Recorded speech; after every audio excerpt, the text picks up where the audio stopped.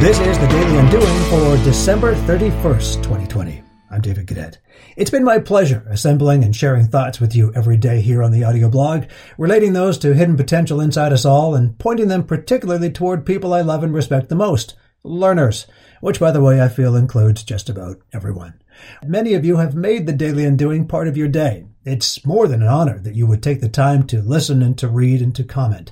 Undoing is a movement. It's about embracing difference, breaking free of obsolescence, asking lots of questions, and maximizing personal potential to have full impact. And so the one unword we have not yet shared in our countdown to a new year is devoted to those who are part of this movement. You know who you are. You know what you do. You undo. Happy New Year, and may 2021 be a more competent year. Today on the Daily Undoing.